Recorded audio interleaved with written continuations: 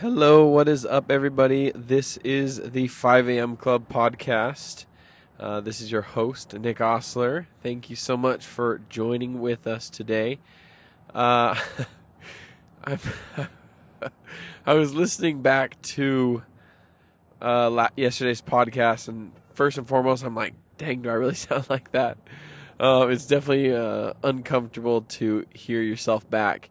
And I feel like we're dialing in the microphone a little bit. I believe it is better than the one, obviously, I was using before, which was on my AirPods. But I feel like I'm still tweaking it to get the right volume and whatnot. So thanks for bearing with us as we do that. Today, I don't have a ton of time, so I wanted to leave you guys with a couple of thoughts. It's actually from a podcast I was listening to the other day. There was a quote from, I believe, Warren Buffett, or one of those big investors, and he said something along the lines of, it's very tough for people who are consistent to not be successful. And he was talking about how important it is to just be consistent above everything else, right? And essentially, if you can just be consistent with fitness, with diet, with business, with hobbies, with sports, whatever it is that you're trying to accomplish, if you can just be consistent, it's hard not to be successful. I really like that. And one of the main reasons I got back into the gym was because I wanted to teach myself discipline and consistency. And there's just so many, I was just talking with one of my colleagues today, there's so many parallels within the gym that also apply, so many lessons that apply both in the gym and in business and in life in general. And consistency is definitely one of those things. And it's way, way better to be consistent than to just go really hard once or twice a month, right? Like, you can have a 4-hour workout once or twice a month, which would not be as beneficial as having 2 1-hour workouts every week. Ideally, you're having, 3 or 4 workouts every week, or maybe 5 or 6, depending on where you're at and whatnot. But overall, it's better to just be consistent, and even if you can just give a little bit each and every day, that will ultimately make a huge difference over the long haul. And I have started to see that both in my business and in my schoolwork and in the gym as well. I actually kind of fell off for a couple of weeks. We just had a lot going on, and I kind of just fell off. And this week and last week, I'm kind of ramping it up again. I've been hitting it 2 or 3 times, and now I'm trying to get it to like a consistent 4 times a week. And what happens is I go a little bit too hard and I burn myself out. And so I actually need to step back and go a little bit easier so that I can hit that 4-day-a-week goal. Because, again, it's more important to go more consistently than going super, super hard every time that I do go. And the times you actually go too hard, you almost get burnt out. You get so sore the next couple of days if you aren't consistent, that it kind of like you're down and out for a while. So it's, at the end of the day, consistency is one of the most important traits that you can have.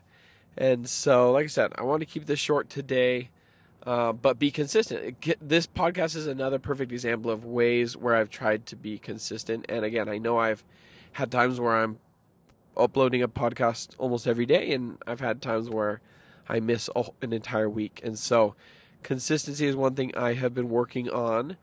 And there was a quote from Russell Brunson. He said, if you can do something for a year, he was talking about posting on social media or having a podcast or a YouTube video or whatever. He's like, if you can post for an entire year straight every single day, he's like, you'll never have any need for money again. Not saying like you'll never need to make money again, but like your necessities will be covered, right? And it just goes to show like someone who can be that consistent, it will bleed over into all aspects of your life, and it's hard not to be successful at that point. And so that's always my goal, and consistency is like a muscle. You don't just have it or not have it.